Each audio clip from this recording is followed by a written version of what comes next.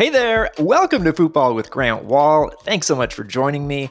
Before we get going, you can sign up for a subscription to my writing site at grantwall.com. I've got big magazine stories coming soon, from reporting trips to Leeds United and interviewing migrant workers in Qatar. So subscribe now and help me continue doing cool stuff like this. That's grantwall.com.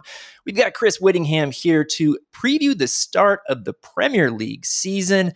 How are you, Chris? I have gone through a whole bunch of transfers. I learned where some players are this morning. I am ready to go. I'm genuinely fired up for the start of the Premier League season. I drafted a fantasy Premier League team yesterday. I'm all over this. I'm fired up and ready to go. I actually got invited into a sort of celebrity Premier League fantasy league, which I don't usually do fantasy, but I may do it. I think it might be fun. Do you think I'll stick with it, or will I just be that guy who sets his roster on week one and then it's the same one in week 30? If it's a celebrity league, I can't allow this to happen. If you want, we can jointly manage this celebrity fantasy Premier League team, because I am very much into my fantasy Premier League, so I can help if need be. I'm just really excited about it. You got Crystal Palace Arsenal coming on Friday, and then a full slate of games over the weekend. I can't believe it's starting already. It's the first week of August. As I mentioned in the previous episode, I was in England last week, visited Leeds United, got a real feel on the ground for what's happening over there. And I do love the culture of the Premier League too. And I realized after this trip, I need to go to England more. You know, I've only been once in the last year or two, and it's really cool when you're on the ground and you realize that some of these teams that are in the Premier League, which is the biggest domestic league in the world, are still in sort of not huge population centers in England. Does that make sense? Yeah, no, I've been to some of these places. I've been to Southampton, which was really cool, and you go all over the country and you realize that these clubs, despite the fact that they are massive, mega global brands, are still of a community. And that you walk to a stadium, it's not like in most American stadium situations where they basically found a parking lot in the middle of a plot of land that could fit a stadium and they put it there. Most of these stadiums are within a community. And so you're walking through the city streets and up pops a stadium. And so it's still really cool that when you walk through the areas around Premier League grounds, that it still has a local feel to it, even though it's being beamed all over the world. And there are millions of people in the United States that are watching, and millions of people in Africa are watching, and millions of people all over the world watch this sport. But it's still, at the end, a local product that it's all dependent on those local fans showing up and creating the atmosphere that we love to watch. It's really fascinating because I actually was walking around the city of Sheffield, which we were at the Sheffield United Stadium, Bramall Lane, which is not in the Premier League at this point, obviously. But, you know, there's other teams in the Premier League right now that are that size. And yeah, it was just a very sort of old-fashioned feel to walking around this town in this working-class area of Sheffield. So I would highly encourage listeners, if you love the Premier League, you love watching it on TV, it's a great product, obviously. Go if you can at some point. I know it's not cheap always, but it's a real experience to travel around England and go to games there. And I'm looking forward to getting back soon. And we've got 10 questions that we've put together that we're going to answer about the Premier League season ahead. You came up with 5. I came up with 5. Are you ready to dive in? Let's do it. 10 questions. Here we go. Number 1. Can anyone other than Man City or Liverpool win the league? What do you think, Chris? No. I think this is a 2-team race. I think it would have to take a real surprise. So you look at the other candidates, right? It would be Tottenham Hotspur, Arsenal, Manchester United. Although I don't think you can include them in that group. Just because they're in the Big Six doesn't mean that you include them in this conversation. Yeah, I just don't, and I don't think I mentioned Chelsea. I just think those teams are too much in a state of transition to really give this a go. Chelsea certainly have the pedigree of having recently won the Champions League. I still think they have to do a little bit more business, particularly at center back, to have any kind of confidence in them going forward. And also, what does their attack look like? Are they going to regularly create chances and score goals? Because they have not proven that. They got hammered in preseason by Arsenal. I think Arsenal had a very good preseason, including, I believe they hammered Sevilla in their last preseason game and look really strong. But do you trust Arsenal to be on the level of Manchester City? They took their kind of 15th, 16th, and 17th best players, but I don't think that makes them title contenders. The one that I could see, and we'll get to them in more detail, is Tottenham, just because of Antonio Conte, because of the signings, because they have a strong squad. I think Tottenham are the one team that can be in that conversation. But look, this is City and Liverpool's league. It really is incredible, I think, and maybe I don't step back enough to appreciate how good Liverpool and Man City have been the last few years, and how whenever they play, even Community Shield, even though it wasn't really a game for anything that matters, just how excited I get for those games. And in part because they're always exciting games. They're never changing the way that they typically play just because they're playing a really good team. And so you end up seeing just really entertaining stuff whenever Liverpool plays City. And they really are better than the other teams in the league. And the concern with Liverpool for me is just, I think they can be hurt by a major injury to a significant player. We saw that with Van Dijk a couple seasons ago. You sort of hope that doesn't happen just because I want to see a title race. And I don't want to see one team pull away. City obviously has more depth.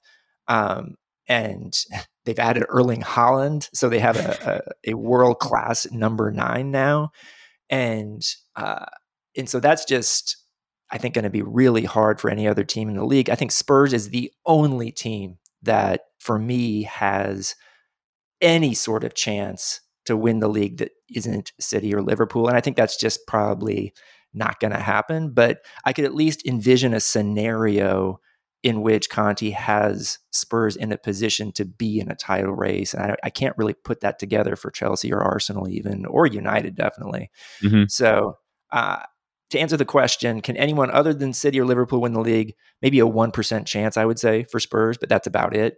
It would take a significant step back, wouldn't it? Because the level of Premier League champions since Man City and Liverpool started going on this run is between 90 and 100 points. And that's the level you have to be at. You have to win 4 out of every 5 games. You have to go on a run where you win 12 out of 14. Both of these teams have done that over the course of this period where they dominated the league. So the only way that it becomes a conversation is if there's enough vulnerabilities within them to see them take a step back from that level. And maybe with City there are, just because they've made some changes and we don't know if week in and week out they're going to be that machine. We don't know if Kevin De Bruyne gets hurt, for instance, if they have enough to really generate that firepower. You mentioned injuries as a possibility. I also think if Joao Cancelo gets hurt, they're in a spot of bother, particularly at left back. Now that it looks like Marco Kurela is either going to go to Chelsea or not go to Chelsea, depending on which Twitter account you're reading. But it's interesting that maybe Man City could take a step back. Liverpool, I've done the regime change that we didn't think would be easy, but it looks like their front 3 is probably going to be Luis Diaz, Darwin Nunez, and Mo Salah. Is there any steps back there just by virtue of it's a new combination? They're not used to generating the 50 goals and 30 assists that that front 3 has achieved for the last several seasons. It would take steps back. It would take them getting to between, let's say, 85 and 90 points as opposed to 90 to 100 in order for any team to have a chance. Yeah, and the year that Leicester won it, I think they were in the low 80s, right? Yeah. You'd have to have a season like that where it's not just one surprise team doing amazingly well and better than expected, but a bunch of other teams doing worse than expected that would create a situation like that. Question number 2, which rebuild do you believe is closer to contention, Arsenal or Spurs? I kind of mentioned it there. I think it's Spurs. I think just because in some ways we do have to start thinking of Antonio Conte is a little bit of a Jose Mourinho-like figure just because his methods are so intense. He has so much of a club. He has so much of players that it has a very short cycle. I was listening to a podcast this morning and they were talking about how in South Korea, Tottenham Hotspur held a training session in which they made the team run 42 full-length sprints. And there were players who were puking on the sidelines, and they did this in front of fans. So fans showed up to a ground to watch Tottenham start throwing up in front of them. So that's the kind of intensity that Antonio Conte brings to his side. He wears out his welcome quickly, but second season, I think when you look at how well they finished last year, you imagine by virtue of his system, his intensity, they will be more solid defensively. I still do think they need 1 or 2 more players that can make them more solid defensively. And then for as much as we talk about what the system is, 3-5-2, it's about keeping clean sheets. He always seems to have one or two forwards in huge numbers scoring wise. And they have those two players. If anything, they have four players in Kane, Son, Richarlison, and Kulusevski who can hit big numbers from a goal scoring standpoint. So I think they have everything that you'd want except for maybe one center back. Whereas Arsenal, they've done a lot. They've done some really good business. They're right on the doorstep, but I just don't think they're at that level of Tottenham yet. I agree with you on that. I also think Conte's on a completely different level than Mikel Arteta. I'm still not entirely sold on Arteta as a coach. I'm looking forward actually to watching the new All or Nothing on Arsenal, which just debuted, and getting a sense. I'm told that there are some things that sort of defy what people expect about Mikel Arteta. So that should be an interesting one. But I just have so much respect for what Conte's achieved, including in the Premier League before, that I think he's going to take Spurs even higher. It's going to be a bit of a challenge just because they have Champions League. He got them into Champions League, but there's going to be more challenges to their depth this season, but I think they'll be able to handle them as we move forward. Number 3, is there any chance Erling Haaland won't be phenomenal for Man City? There is a chance, and I know, and I don't think that's recency bias. I remember we talked about this when he first signed for Manchester City. It takes a second, and I think not only does it take a second for players who join Manchester City generally, but also this particular player is going to completely change the way the Manchester City play. Now, Pep Guardiola is a very smart man. The Manchester City outfield players are very smart. They can probably figure this out pretty quickly. But you don't have necessarily the link-up play option in the middle that you did when, Foden, Sterling, Jesus, Grealish, whoever was playing that false 9 position last year. It provided such an opportunity to help link the play that without that fulcrum that they've had for 2 years, maybe it's a complete redoing of your wiring. You're thinking about runs in behind, which hasn't really been a huge part of Manchester City's game. And now you're basically having a striker who's off the back shoulder of defender and playing the position in a very classic way. Now, Erling Haaland does also have technical quality. I don't want to undersell that, but he plays the position completely differently to anyone since Sergio Aguero in his prime. And what was that, 3 or 4 years ago? It's been a long time since Man City have played with a player like this. So if Erling Haaland doesn't get off to a flying start, I won't be surprised if, he's basically been a goal a game at every level that he's been at. Youth level, Austrian Bundesliga, German Bundesliga, full national team. He's basically a goal a game. If he's half a goal a game and hits for 17 to 20, I can't say I'll be that surprised because it's hard for any Premier League striker to hit those numbers. And I think it could take a second for him to adjust. I want to be clear in saying that I think Erling Haaland will be an absolute star at Man City. That I think is the much more likely scenario, just because he has so much around him that is built to set him up and score a ridiculous number of goals. And they have this phenomenal roster that they've spent $1 bazillion on. And so that's the more likely scenario to me. But there is an element of my being a little skeptical. There's at least a little bit of question there about Haaland. And part of it is wondering if a sort of phenomenal traditional number 9 doesn't fit totally perfectly with Pep Guardiola's system. There's a reason that Pep Guardiola has used a false 9 in so many of his seasons, including seasons in which they've won trophies.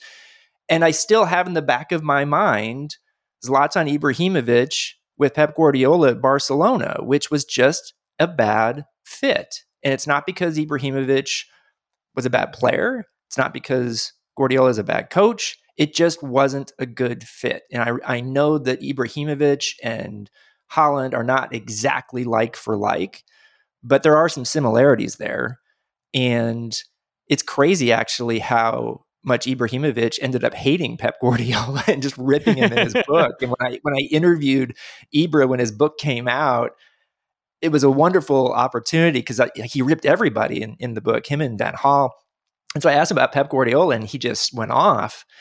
And so there's an element of me wondering if that potentially could happen. It could be less of a perfect fit than we think with Erling Haaland. But I do think it's going to be a really fascinating thing to follow with City because there is a bit of an unknown there. And the other thing too, Grant, is big money signings are generally thought of as these are slam dunks, right? That it's going to work. If you look at Erling Haaland's pedigree coming up until now, how could this fail? He's been a striker who scored everywhere. But I just looked up the top transfer fees in the history of the Premier League, and I want to go 1 through 10, most expensive to Haaland is the 12th most expensive according to various reporting, 12th most expensive transfer in the history of the Premier League. So here are the biggest fees from 1 to 11. Number 1, Jack Grealish, 100 million going from Aston Villa to City. Didn't or hasn't worked yet. We'll see. Second season could potentially still work out. Number 2, Romelu Lukaku, Inter to Chelsea. Didn't work. He goes back to Inter. Number 3, Paul Pogba, Juventus to Man United, just left on a free. Number 4, Harry Maguire, 78 million, Leicester to Man United, has not worked. Number 5, Jadon Sancho, Dortmund to Manchester United, did not work in season 1, to be determined in season 2. Number 6, Romelu Lukaku again, Everton to Manchester United, didn't really work, didn't get along with the manager by the end. Number 7, this is one that was a slam dunk hit. Virgil van Dijk, Southampton and Liverpool, reported 75 million, worth every penny. Number 8, Kai Havertz, Bayer Leverkusen to Chelsea, has not been the sensational splash signing that you might have expected. Number 9, Nicolas Pepe, Lille to Arsenal, hasn't worked. Number 10, Kepa, from Athletic Club to Chelsea.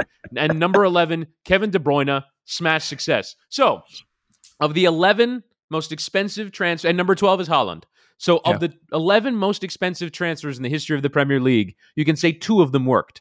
And so just because it's a big number, just because it's a player with a big pedigree, does not mean that it'll work. There's a chance that it can go really poorly through maybe necessarily no fault of Haaland's, but it's not necessarily a slam dunk just because you spend a bunch of money in the Premier League that it's going to work for you. It's so funny to me, too, how many of these busts are Man City and Chelsea when you read the list. And I've forgotten... I don't know, forgotten, but I mean, like the amount of money spent on Jack Grealish is just absolutely incredible considering how little of an impact he has had since he got to Man City. And I will point out that Haaland would have been number 1 on that list if there hadn't been a buyout number that he was at, that was going to be what any club paid for him. And that was part of his contract with Dortmund. But obviously, he made up for that in salary and whatever he's getting, which is probably absolutely off the hook. But yeah, it's a great point, and it's fairly rare for the biggest transfer fees to actually hit. And Van Dijk and De Bruyne are 2 exceptions, actually, to the rule, that list you just mentioned. Want to go to the next question here. Can 3 Americans help Leeds United to respectability? Yeah, and so I'm fascinated by this experiment because if you look at the results for Jesse Marsch, it's kind of mid-table Premier League. If you look at a points per game, I think it was something like 1.5 or 1.6 points per game. They needed extra because of their situation in the relegation fight. But he is going to implement a style that we have not really seen at the Premier League level. We've seen it a lot in the Championship. You see a lot of these clubs turning to the full-out Red Bull pressing model, not worry about keeping possession. It's about forward and through balls and all that stuff. And it's worked pretty well. But at the Premier League level, in some ways, Jesse Marsch is not only, an American who's trying to blaze a trail, he's in some ways trying to blaze a trail for a lot of coaches who play a very particular way that's very inherent to German football. And so I just don't know if Leeds will have the wherewithal, particularly defensively in transition, to keep games normal, because a lot of games that they played last year were pretty crazy. So can you week in, week out, execute this style, suffocate opponents? And also, I think sometimes this system tries to prey upon a lot of players that don't have technical quality. You press them out of possession because they can't play out from the back. And I'm not sure that in the Premier League, you're going to come across too many defenses where they don't have either the system or the quality to play out from the back. And so I'm just really fascinated by the tactics of it. Brendan Aronson had a very good preseason. Seems like Tyler Adams is fitting in well as well. Those guys, I think, are going to be starting a ton of games for Leeds United. But the question is are they a team that's going to be fighting in the relegation scrap, or can they put together enough wins, seem strong enough to week in, week out perform well? And what happens if they take 2 points in their first 4 games and they get off to a poor start, and the fans who already have been in the tank for Bielsa, as they should, there's some unrest there? Do Leeds have the fortitude within the club to pursue this strategy to its logical conclusion. Yeah, I think this is a fascinating team to watch, and not just because it's Americans, though that certainly adds to it. This is basically Team America now in the Premier League with Jesse Marsch coaching the team. You've got Brendan Aronson, you've got Tyler Adams having huge roles. The ownership, the 49ers have a big influence. I think it's only going to increase as time goes on here with this team. I do think there's a tremendous amount of variation in potential outcomes for this Leeds team, because I could see them being in another relegation battle. I could also see them being in the upper half of the league. I think they're potentially good enough to be in that position. And one thing that Marsch did instill, even though he only had 12 games at the end of last season to keep them up, they did defend better. They didn't concede nearly as many goals. It had gotten completely out of control with how many goals Bielsa's Leeds team was conceding, and the man marking had just, the players, it was not sustainable. And it got really bad. And I will say this, I'm going to save a bunch for my written story on Leeds, but just visiting there and talking to people at the club, they gave credit to Bielsa for changing the culture and getting them up to the Premier League, but very few people inside that club felt like it was sustainable what was happening under Bielsa. And so I think there was a sense of relief when they finally made the switch. Now, I know there's a lot of Leeds fans who treat Bielsa like a god. I think it's a little bit not, Twitter's not a perfect reflection of real life. And so you see a lot of these fans on Twitter, and that's not exactly the way it is, I think, in reality. But this is just going to be a fascinating situation, just because Leeds, there's basically one team in Leeds that has a huge following. And Leeds is, as I'm learning geographically, has more population than I realized. And so, rightly or wrongly, I think one of the questions is going to be, is this going to be a referendum on Americans in the Premier League?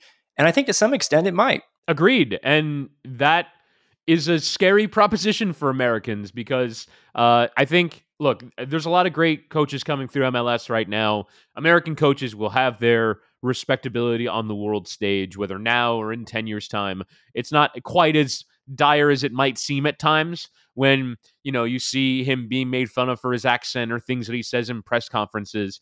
It's all stupidity that will eventually fade away, but there are still some fans in England, not just of Leeds, that want Jesse Marsch to fail. That, he's a big personality. He talks like someone who, was graduated from Harvard Business School at times. Like, he's got like this very erudite way of explaining everything. He talks, I think, a lot more honestly than most Premier League managers do. And I think sometimes wants to prove himself. I think you hear him will say things who talks about game models and tactics and things like that. Almost say, hey, like I know what I'm doing. I know what I'm talking about. And we'll give that extra little bit of insight. I think you mentioned that lack of sustainability. Part of that was a very small squad that Bielsa liked to keep. They did make 7 signings to pair with Rafinha and Calvin Phillips going out. They basically took the sales of Rafinha to Barcelona, Calvin Phillips to Manchester City, and spent them on 7 players to help build out a stronger squad. So we'll see how much those players can make an impact. Patrick Bamford being healthy should help a lot, but it can feel at times like every time Jesse Marsch steps out on the technical area, and in some respects when Aronson and Adams step onto the pitch, that they're playing for American respectability in the Premier League. And there are varying conversations about whether or not that matters to American pundits, to American fans, to the American journalists, to Americans in general. I still kind of think it matters. I still think it's a big deal, and I really hope that Jesse Marsch succeeds. Speaking of Americans, Christian Pulisic, questions about him at Chelsea. Is Pulisic losing his place at Chelsea? Should he move? So I think if you look at the starting lineup for Chelsea this season, he will probably be the 4th or the 5th forward. So probably right now, your 3 starting forwards are Mason Mount, Raheem Sterling, Kai Havertz. I think Havertz has been consistent enough to probably earn that place. If there's a position that would be in doubt, it would be that place. Now, because of the World Cup in the middle of the season, you will have a Chelsea team probably rotating a bit more. Champions League, domestic cups. Christian Pulisic will play, but he enters this year still not having really proved himself. And I think if I kept scrolling down on most expensive transfer fees on Premier League history, I would have gotten to Pulisic. And if we said at the end of that, how do you rate this transfer? If we weren't Americans, we'd probably say it's been kind of teetering on just meh to probably not a success so far. They did win the Champions League, and you win that title, but it's one of those things where I just don't know for Pulisic's standpoint after the World Cup. Do you want to stick around at Chelsea? Has the Chelsea thing worked? Do you take a little bit of a step down so you can play every week? I'm really fascinated with the next step in Pulisic's career because it was all about getting to the World Cup, being healthy at the World Cup, which is certainly a huge thing for Americans in the Premier League this season. But I don't know if this has been a success at Chelsea and if he should continue there. Yeah, there's a lot to talk about with when you look at Pulisic's time at Chelsea. He's had moments, obviously, but so I wouldn't call it a disaster. But at the same time, he has never really been a long-time regular starter, lots of injuries. And when you look at moving, it would be for less money than he came to Chelsea for, might have to take a pay cut. And, do you really want to do that? And then you've got the added sort of wrinkle that you have an American who owns the club now, Todd Boehly. And is that going to impact things? Does Todd Boehly not want to sell the most prominent American player? So I think there's a lot potentially happening there. And in the end, you just want to see Pulisic get a chance to be on the field, get some consistency, not get injured, and see where it can go from there, because he's certainly capable of being an influential player. We just haven't seen it be that way on a consistent basis. Next question. How good will Man United be, and should they keep Cristiano Ronaldo? So on the Ronaldo question, I don't think they want to, but they might have to. And this is a really interesting inflection point in his career because he still thinks of himself as a player where if he goes to a Champions League team, they can go win the Champions League. He wants to go win another European trophy.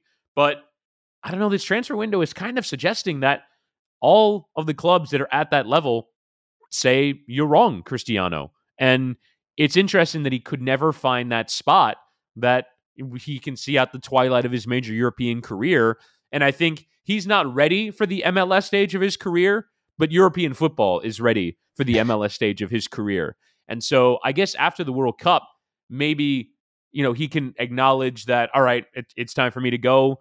I'm not going to, I'm not in the Champions League with Manchester United. If I'm going to be stuck here, I guess it might be time for the next stage of my career. But, Messi was able to stick it at Paris Saint-Germain, but for whatever reason, Cristiano Ronaldo, and he can play a role. Like, he can be a super sub center forward that can provide a ton of goals, but I just don't think he's ready to accept being that player for another team or really accept what that salary would be for another team. So I don't think they should keep him. As for Manchester United, they have to commit to a long-term rebuild. I don't think they have the stomach for it. I think they've built a squad for 6 different managers, and I still think there are problems at the club. So you might like the Ten Hag idea. They've certainly, in the transfer window, have tried to build towards the Ten Hag idea by basically just picking up players that he used to coach or that he has familiarity with and can play his system. But I don't think there's enough either currently at the club or that they'll commit strongly enough to really get his project over the line. And I think he's going to have down periods. And eventually, at some point, the Manchester United fans this season will be calling for him to go, just because that's been the cycle of Manchester United in recent times. I just don't think that they're going to be committed to any kind of long-term rebuild because I don't think results are going to be good enough. That is so grim, man. I think it's certainly possible that could happen. I would like to think that Erik ten Hag will get a little bit of time and not be have it demanded of him that they're in contention to win the league or like, for him, I think if you can get top 4 this season, even 4th, that should be viewed as, okay, we're on the path. In terms of Ronaldo, I think they should find a way to get rid of him. I give credit to the Champions League teams in Europe right now that are kind of saying, we don't know if we want Ronaldo. We see what's happened at Juventus where he scored a lot of goals, but probably was a net negative for the team. We've seen what's happened with Ronaldo at Man United, where he scored goals, but was probably a net negative for the team. Why do we want that on our team if we're in Champions League this season? And your point is, I think, spot on that it's MLS time for Cristiano Ronaldo. He just doesn't want to accept that. We'll see if he will be willing to accept that before too long. Next one. Why are more Americans moving to the Premier League lately? We've seen Chris Richards move from Germany to Crystal Palace. We've seen Tyler Adams from Germany to Leeds, Brendan Aronson from de facto Germany, Austria to Leeds, Jesse Marsch even. Why are we seeing more Americans now in England again? Forgot Gaga Slonina as well, who's going from Yes. Chicago Fire to Chelsea come January. I don't know. Is it just because the American player has gotten better over time, or has the American player gotten enough in terms of credibility? If you look at the Pulisics and the McKennies going to big clubs, Gio Reyna at Dortmund as well has emerged, that now there's that level that you hit where, all right, we can trust Americans. We know that they can play at our level. I'm really interested by this because I do think, the Premier League is certainly, from like a marketing standpoint, from a brand standpoint, if you're an American player, that's where you will get the most exposure. For as much as, the Bundesliga has grown, there's just nothing like, even, Chris Richards at Crystal Palace will probably get more attention than, maybe even Gio Reyna at Dortmund. I know that sounds absurd, but the Premier League is just that big of a league in this country. So you can understand why, but I think it's a very important time for American players to pick the right clubs. And I also understand why, particularly for young ones, the German league has always been more preferred because they give more chances to young players. So Chris Richards goes to Germany, gets 2 years at Hoffenheim, and now with major European league experience, he can go to Crystal Palace and have a go there. But I think it's the rising of the level of the American player, and European leagues now respect MLS, now respect Americans as being able to fit within their league.